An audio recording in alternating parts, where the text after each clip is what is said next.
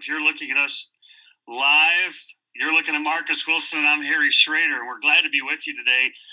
People know about what I do at ValleyHoopsInsider.com. We talk about the Missouri Valley Basketball Conference and the Ohio Valley Conference, a little bit of St. Louis University and some high school basketball as well, kind of a magazine format where we try to talk about issues and teams and players rather than games. We don't cover games. And our guest today is University of Evansville basketball great Marcus Wilson, fourth leading all-time scorer at Evansville, over 2,000 points in his career, played professionally all over the place.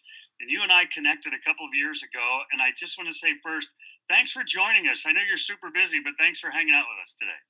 Oh, no problem, Harry. I appreciate you having me. I'm looking forward to this conversation.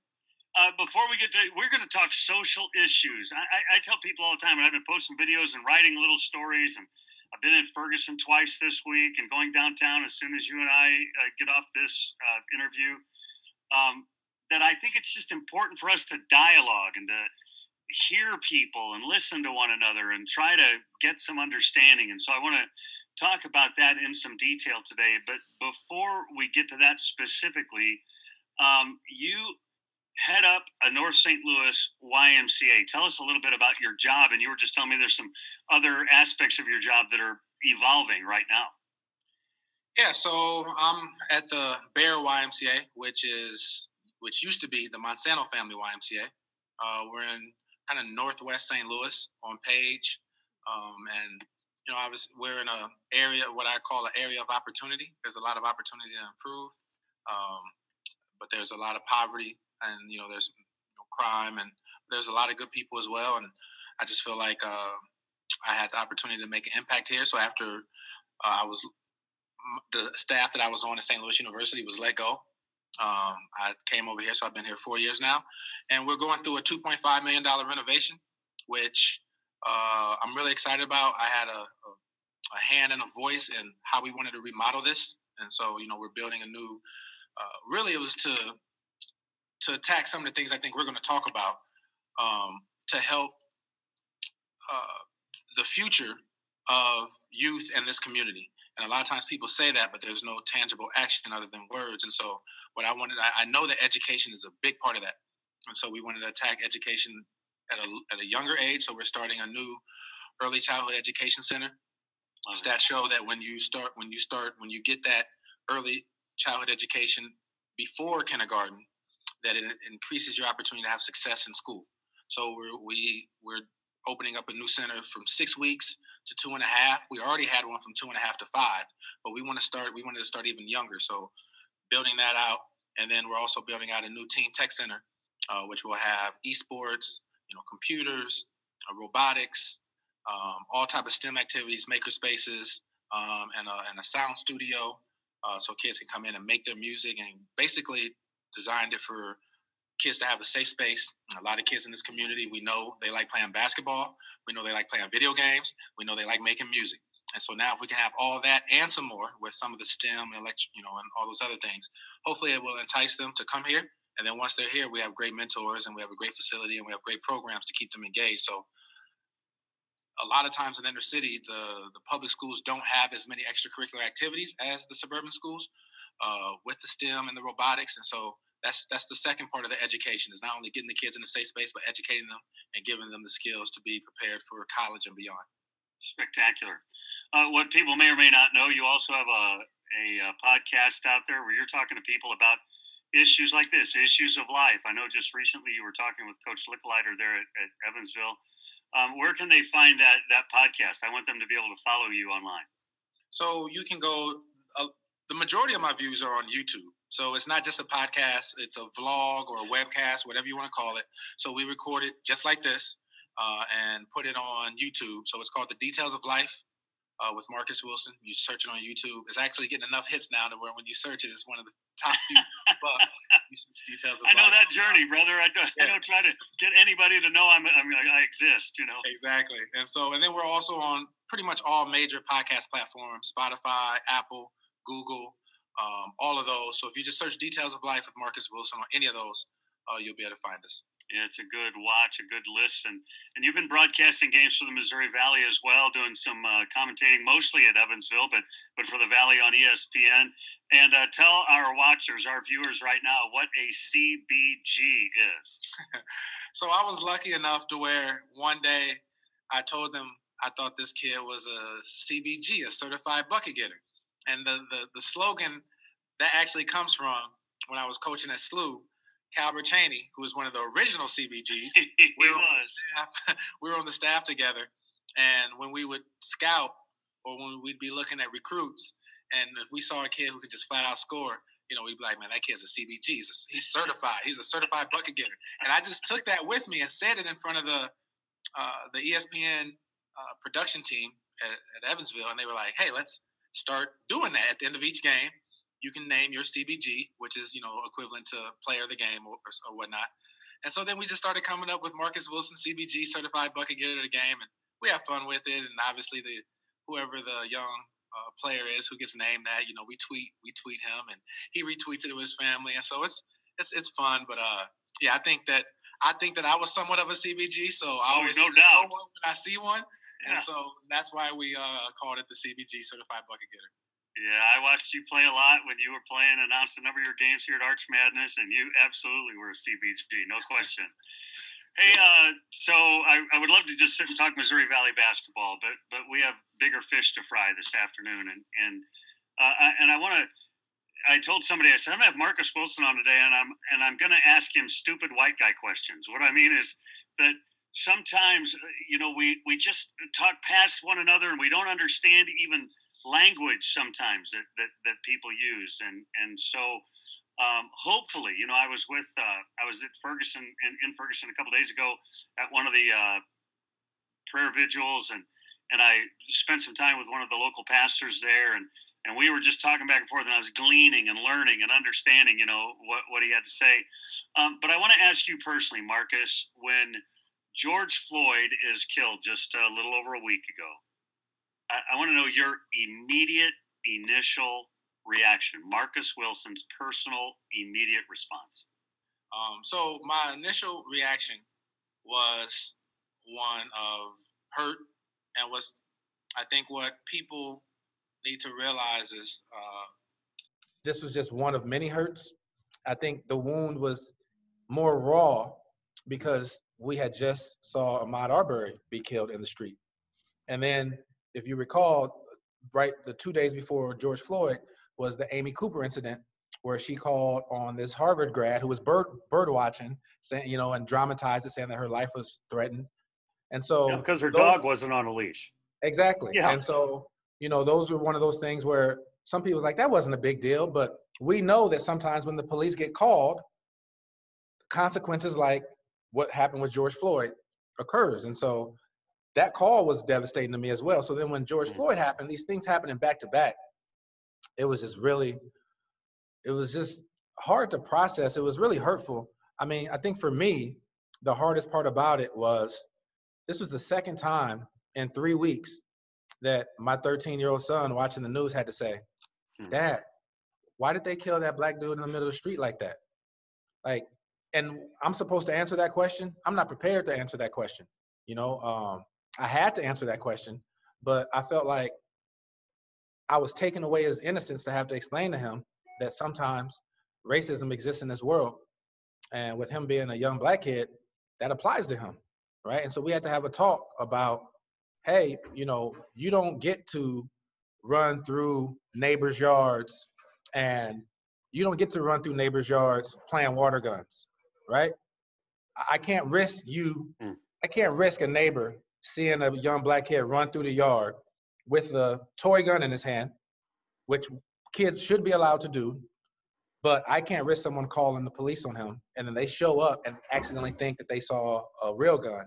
So these are conversations that came out of that, and just the hurt of just seeing, just seeing a man die in the streets. And it was just, it's hard because although I didn't know him personally, when I see him, he's a 6'4" former basketball player.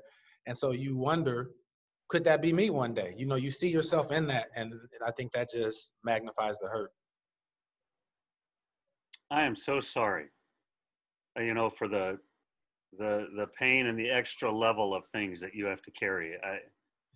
It just Well, one saddens thing, me, right? It breaks my heart that like we don't know each other well, but I really enjoy you, and I think here's a guy that I consider kind of a friend, and there's this extra level of pain and struggle and layers of difficulty because of those conversations you have to have with your son, like you're talking about. yeah, I mean, and one thing I always try to tell people, especially white people, is these stories are not, sometimes people walk away feeling guilty. I'm not trying to place blame. I'm Sure. not trying to place guilt. What I'm trying to do is tell you my honest truth and my story. So hopefully you can empathize. And even if you don't completely agree, when we start to learn how to empathize with each other, you can understand. And understanding brings us closer to where we can have a conversation. So we're not talking at each other, we're talking with each other, right? And so I'm trying to make sure that people understand some of these things of the feelings of why people feel how they feel. And the one thing that it's kind of taught me is this is, and I've been explaining this to people this entire week, is a lot of times when we have these conversations, people are like, Marcus, especially my white friends, like, I want to hear your story. And I say, well, that's fine and dandy, and thank you for the respect that you're giving me for that. But I need to hear your story just as much or even more. And the reason why is what we've seen, well, what I've seen over the past week is the power of white people to be able to change the how people see racism.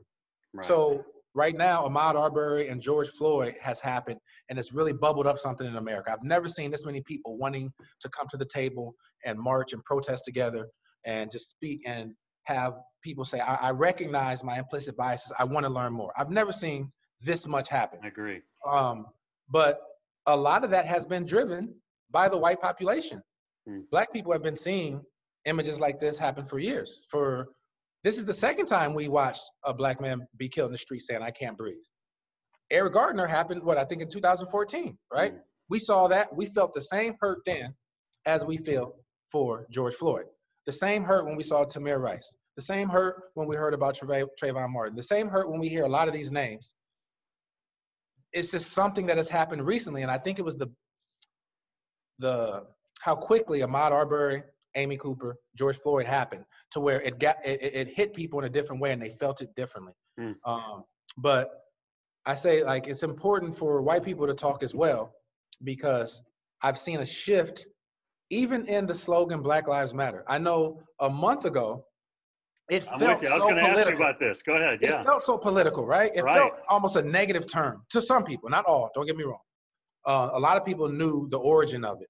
But now all of a sudden you see a lot of white people hashtag Black Lives Matter. And now it's like, okay, we can say Black Lives Matter and it means what we wanted it to mean all along, right? But who drove that culture? The majority of the people, white people did that, right? Yes. And so as much as it's important for me to speak my truth, it's important for white people to realize the power that they have in being able to change racism. It's hard for the people oppressed to change the culture. The people who are a part of the oppression can change it much quicker. I was going to talk about that, and we'll get back to that in a minute. I was going to ask you. It seems to me like the tipping point for Black Lives Matter. It's tipped over. Like it went past 50% or whatever. Like I put out a little video thing the other day, and I just said, listen, when I say that Black Lives Matter, and I believe Black Lives Matter, immediately some of you have pushed me into a category. Some of you have pushed me into a category of he's way off to blah, blah, blah. And some of you have pushed me into a category like I'm a hero. Neither of those things are true. I'm just stating a fact. And exactly. And so, just the pushback has lessened, which I'm really grateful for. Were you surprised, Marcus, by the level of the riot part, the vandalism part that has taken place the last couple of days? I wouldn't say I was surprised. I definitely don't agree with it. Protesting, 1,000%.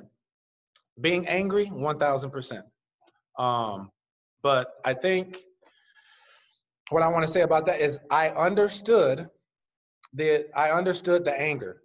How people express their anger, I didn't always agree with. I think what I've been talking about on the education side of that is people say, well, why is that happening?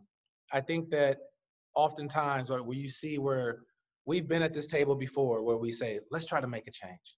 And then we try to make a change. And then 6 months later or 12 months later, we're right back in the same situation, seeing another person possibly be killed or seeing racial injustice of some kind.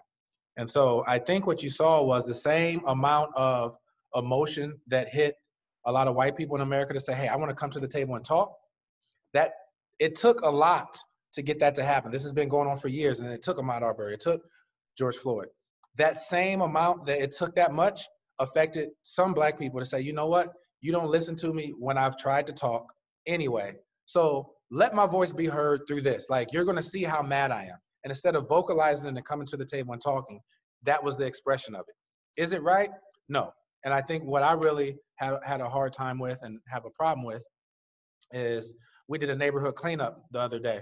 So I just, a lot of people are posting on social media and they're trying to let people know they want to help in that way. But I wanted to do something tangible. And so one day after the riots in St. Louis and the looting in St. Louis, our team with the YMCA went and got some other people and went down to some of the sites and cleaned up and picked up the glass and swept up the glass and swept up some of the debris and everything. And being there, we were over on Grand and MLK. There was, I think, a City Gear that was looted, a Family Dollar that was burned down. And right out in front of the City Gear, I think there was a GameStop. And there was this young black dude, probably about 30 years old. And he was on the phone with his insurance company. He was on the phone with his friends, and he was just devastated. It's like, I can't believe they would do this to me. Like, I'm from here. No, no, no, no. And you could just hear the hurt in his voice. And then we go across the street, and we're trying to pick up stuff in front of the Family Dollar that's still up in flames. And not in flames, it was smoking. They had just put the flames out. And this lady comes around the corner, and she's like, like, this is where I came to get my groceries. I don't have great transportation. I don't know what I'm going to do now. And so that's what it really hurt me to know that people were expressing their anger, which in a way that probably shouldn't be doing it anyway, was hurting the same people that, like them.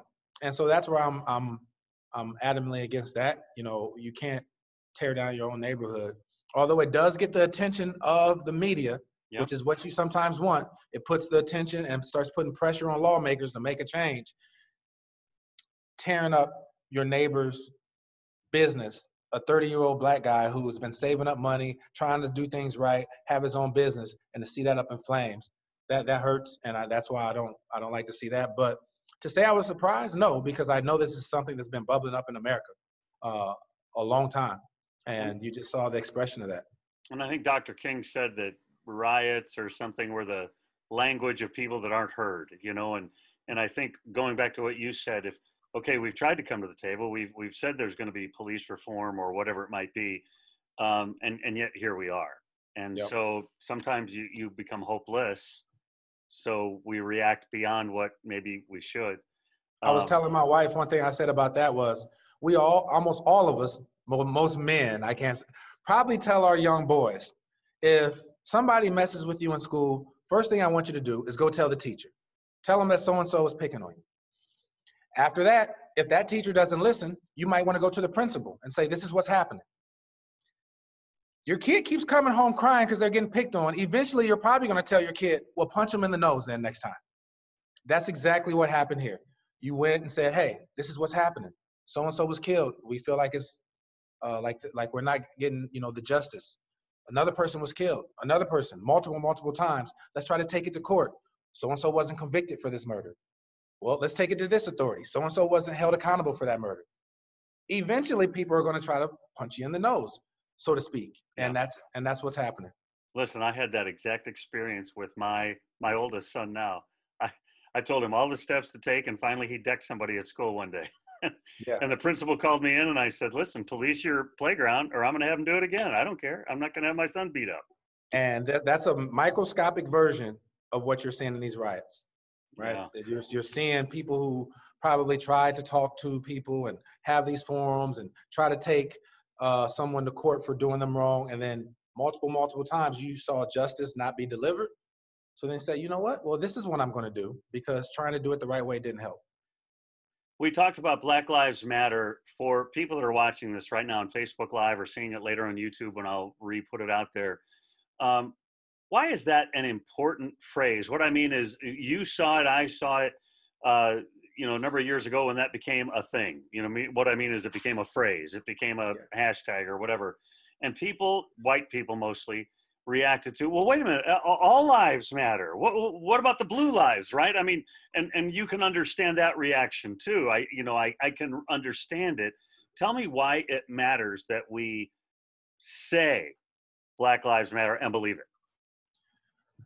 Well, I think it's just a matter of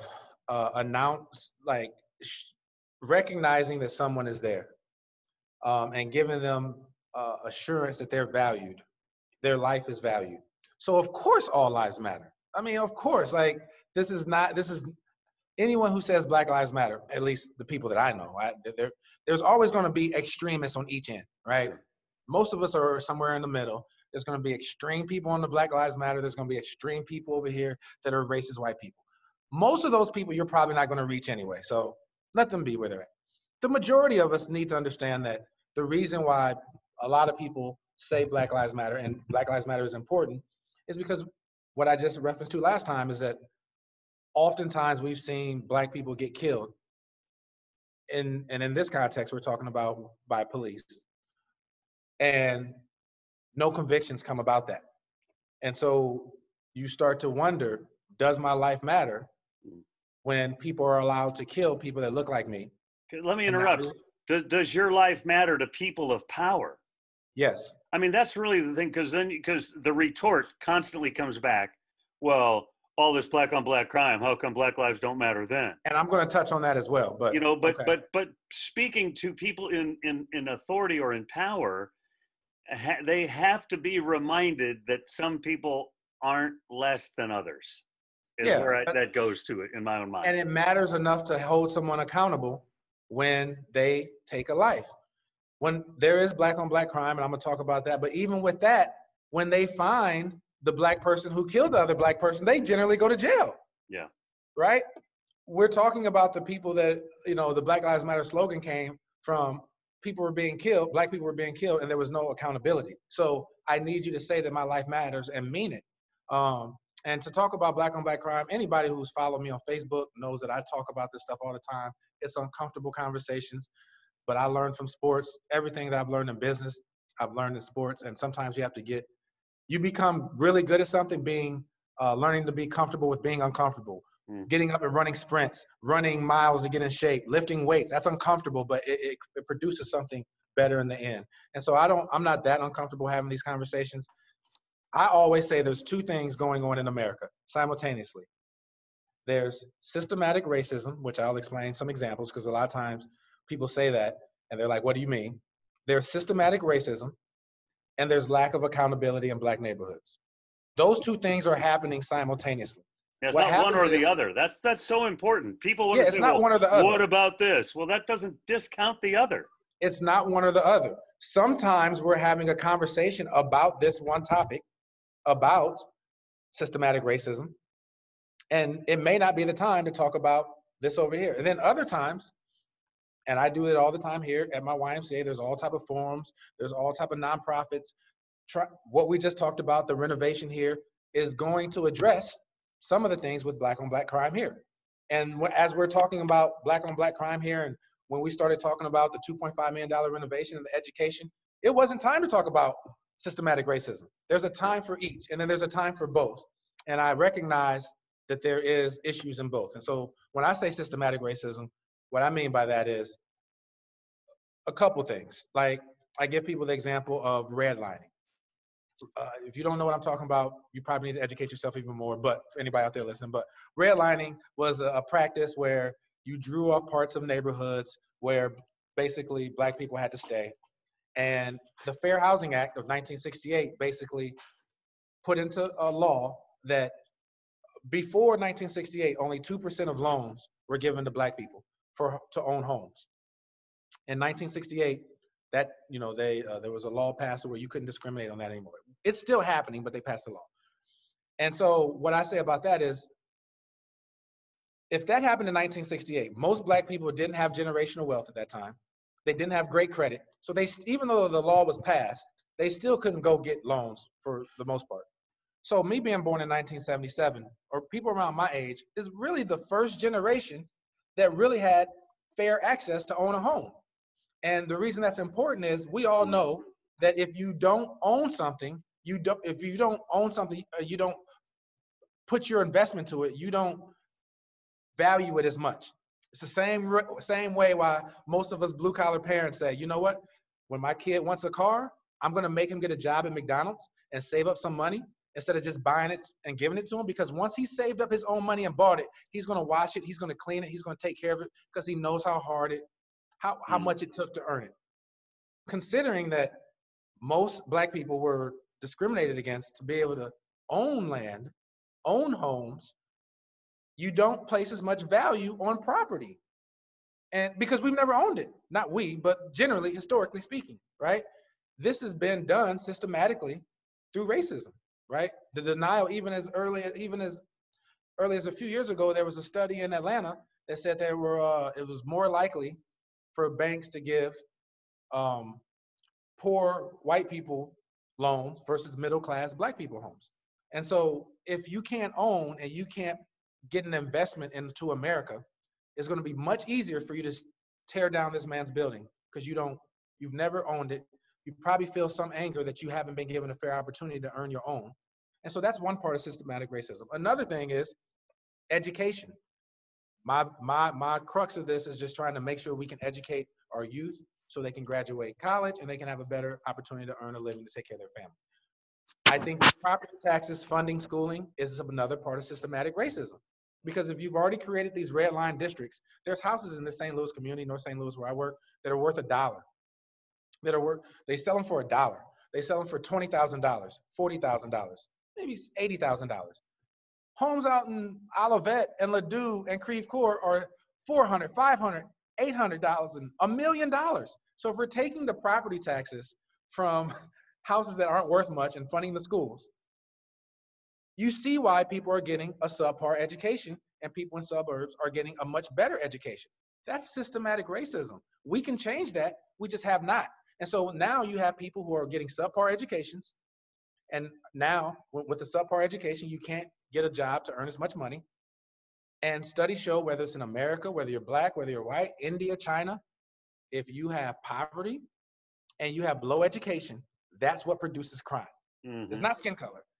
It's if you right now, I mean, maybe you wouldn't, but most parents always say, I would never commit a crime, but if you're at home and your child doesn't have something to eat multiple days in a row, most people are going to say, I'm going to do what it takes to feed my family. Even if I got to break a law or two, I'm not going to sit here and watch my child starve. So if we know that we've been putting people in a position to where they can't get the high quality education they deserve to earn the money to be able to live legally, that's systematic racism, in my opinion. And so those things can change. To go on black crime, 1,000% correct. We don't hold each other accountable enough on that. We don't tell on the man down the street when we know he committed a crime. This no snitching thing has gone way too far. And so these are things that I'm working on in my community and others, not just me. Oftentimes, white people don't think these conversations are happening because oftentimes they aren't being invited to the table for those conversations. Because quite frankly, it doesn't really concern you at that point. We need to talk to you about systematic racism. We're talking to our own community and our own people about black on black crime. And obviously it's not working enough because there's too much of it. But to think that most black people, again, there's extremes that don't care. But I would say the majority of black people, to think that we don't know that there's problems going on in our own community. I tell people all the time, when you drive down the street in North St. Louis, you see trash on the street. Some of that is because there's not as many trash pickups. Some of that is because we're throwing trash out the window of our car. White people aren't driving through North St. Louis littering. They're not even coming to North St. Louis. That's us. That's right. Us. We're hurting our own property value by littering in our own neighborhoods. I have these conversations with people, Harry. I have these conversations. Other leaders in our community have these conversations with people about going to vote. We're not seeing the results we want to see yet, but I do want to make it clear that there's black on black crime, and there's a need for more accountability amongst us to make sure that we are coming home from work when possible to check our child's homework, show up to PTA meetings, right? Sometimes it's a single mom, she's working 2 jobs, she just can't. But for the ones that can, to come home and make sure that you're checking your kids' homework, showing up to PTA meetings, telling the young man down the street, don't behave like that. Those things are happening, and that we need more accountability. That doesn't take away from systemic racism, and and so there's 2 things going on, and that's how I see that. It's amazing. I can't keep you forever. Obviously, I know you got a million other things and to get to. In a sentence or two, I don't mean it has to be only 1 or 2 sentences, but I'm thinking like a bullet points. What do you think most folks that look like me don't understand about what's going on in the African American community? Wow, that's a good one. I would say that, like even where I work, it's the area I serve here in North St. Louis. The average household income is $27,000 per household, versus the state average of about 53,000. So there's a lot of people living in poverty. There are a lot of awesome people. I've been working at this YMCA for 4 years, and the people that come through these doors are ultra respectful. They say, they speak to each other. The point I'm getting at is 95% of the people that I come across in this community, and it's a poor community. It's hard to live here.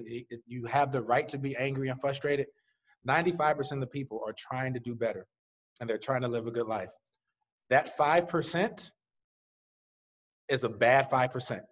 They're in gangs. They are looting. They are doing things that dominate the attention of the news. And you hear that voice a lot louder than you hear of the good people just living a day-to-day life, right? And so I think that would be one thing, is that there's a lot of good people that are just trying to do the same thing you're trying to do. That's the number. I hear people think that over here there's a lot of bad Black people. It's not the case. I think that another thing that I would say is children end up making mistakes in part because of what they've been taught or what they haven't been taught. And so I tell people, a lot of times you'll see a 17, 18-year-old kid in school, and I've gotten to this argument before, and they're like, or he drops out of school, and they're like, this is the land of the free. You can go to school for free. You can get on the internet and learn. Well, a lot of people don't have the extra money to get internet here in these situations. But when you put people in a situation where they have to survive, and there's a single mom who's working 2 jobs, when the child gets home from school at 12 years old, and other kids come knock on the door, and they say, hey, you want to come out and play? For some reason, we think that this 12-year-old Black kid is going to say, no, hey, guys, I got to do my homework for 3 hours. I'm going to college someday. I can't go play. Right. That's about 1% of kids, Black or white. Mm-hmm. If your friend asks you to come over and there's not a parent at home, you're going to go out and play. I was in college, and I was 20-something years old, and I knew I had a test on Monday. And if my friend said, hey, you want to go out Saturday night? It was hard to say no to that. And so we put too much responsibility on these kids who are living in single-parent homes to make the right decision at 12, 13, 14 years old. Then what happens is they do go outside and play, and then they get caught up in some activities and around people that they shouldn't. And so I think that's why I think it's so important to have fair justice systems, because, as we see, sometimes we see stats show that Black people get harsher penalties for the same crimes. And so if we're breaking up families, if people are committing crimes, they need to go to jail, white or Black. But we got to stop where Black people are being held more accountable for the same crimes and breaking up families. Because when you break up those families, now you got single parents at home working multiple jobs, and now kids are being left without a mentor, without a mom, without a father to tell them, no, you can't go outside until you finish your homework. Most of our parents said that, right? Or you can go play, just be back home at 6, and then we're going to do your homework before you go to bed.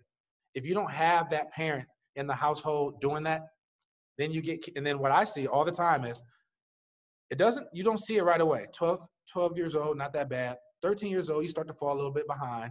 14 years old, now all of a sudden you're even more behind. Now you're in high school, and you're a couple grade levels behind math and reading. And what do kids do when they get called on? Any teacher or educator out there can vouch for this. What do kids do when they don't know? They either shut down or they act out and they become class clowns. And then what happens is when you're a black kid who, instead of just saying, I don't know, now you feel embarrassed and you either just shut down, which makes it worse, or you act out, whether through negative behavior or being a class clown, that now you get suspended.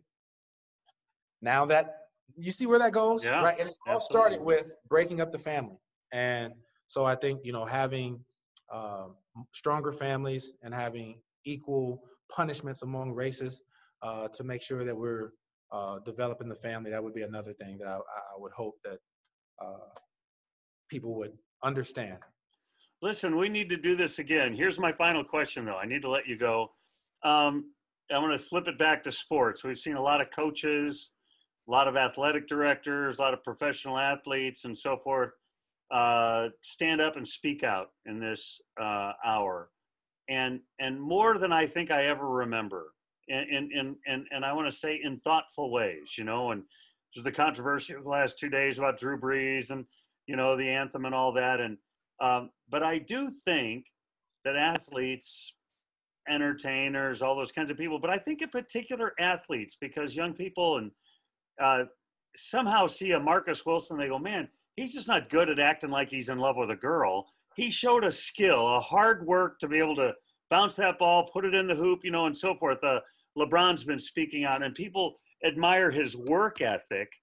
And so there's a credibility and a gravitas, as they say, that maybe a LeBron James can have, or even Drew Brees. I mean, for setting aside the controversy of what he said and then apologized and all that, do you think it's important for coaches, and in particular white coaches? Conzo Martin spoke out very, boldly, at Mizzou. How important do you think it is for coaches in particular, and particularly white coaches, to be speaking out in this hour? 100% important. And for me, everybody might have a different reason as to why they think they should. But for me, the facts of the matter is, you look at the NFL, you look at basketball, college basketball, NBA. 70% of those athletes are African American. And so if you're bringing 70%, and we know how much money college football generates, we know how much money the NFL and NBA generates. And so if we know that these coaches are recruiting these African American kids to their program and making money, you need to be able to empathize with their pain and be able to empathize when these things are going wrong and stand up and not be silent, because you're not silent when you want to go to their home and recruit their parents. Recruit them and get them to come to your school to help you win games. What's more important, winning games or making sure this kid has a fair shot at life and that he's going to be treated with equity when he graduates? And these coaches have an opportunity to affect that, because like you said, in sports, it's not that I'm different than another black person. And LeBron James, it's just we have a bigger platform. And so what are you doing with your platform? Coaches, CEOs as well, but we're talking about coaches. When you have that platform, people listen to you. Nick Saban, when he talks, people in Alabama listen. Yeah. Right? And so if he can say something that will make someone in Alabama say, I never thought about it that way. And if Nick Saban is thinking that way, well, maybe I should try it. If that just happens with 10% of the people that heard Nick Saban talk, imagine the change that could occur from that, because now that those 10% has changed, now they can start changing their own little circle through individual conversations when you go out to dinner, when you're playing, having barbecues in the backyard and have these conversations. So I think they have a platform, and considering the base, I think they have a responsibility to speak up, considering the high majority of African Americans that are usually on their teams. If you're just scrolling by on Facebook, that's Marcus Wilson. I'm Harry Schroeder. He was just a spectacular basketball player at Evansville. He was on the YMCA, and there in North St. Louis, the Bear YMCA, right? BAYER. They're your new kind of sponsor. Bear YMCA. Yep. And tell people again where they can see your YouTube channel, podcast, et cetera, the name of it. It's called Details of Life with Marcus Wilson.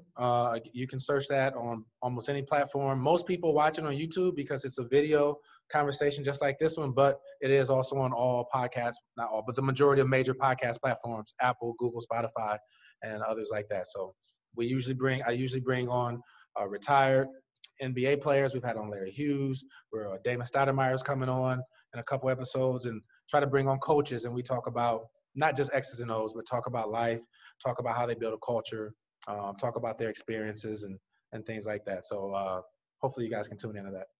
Appreciate your time. Thanks so much. We have to do this again. I've got like 58 more questions, but I got to let you go.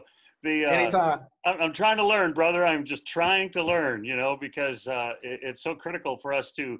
Somebody said the other day, I heard somebody say something about, in the midst of all this, it was an African-American man saying, I've just started thinking about the Native American and what they're going through. And he said, man, I started thinking, the ripple effect of if we start to pay attention to the other person, we can change everything.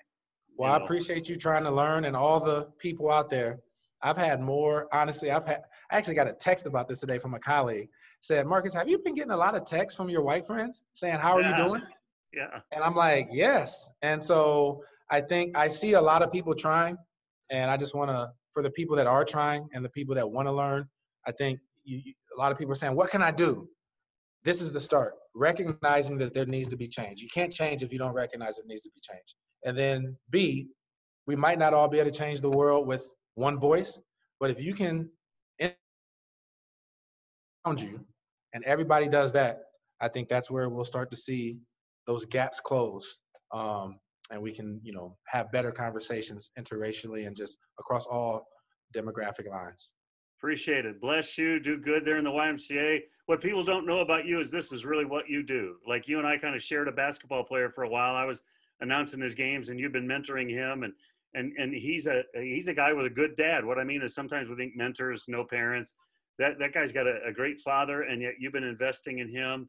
And so I'm watching you do it at a distance. Like, you and I don't interact a ton, but I know your influence on somebody else that I was announcing their games and knowing how you were mentoring him. And you're the real deal. You're not just just don't talk good. You're the real deal, and I really appreciate it. I appreciate it, man. Thank you for having me on here. Marcus, God bless. We'll talk to you soon. All right, take care. All righty. You've been listening and watching Marcus Wilson and me. I'm Harry Schroeder right here live on Facebook. We'll get it all taped out there as well and put it out in another product as well. So you all have a great day.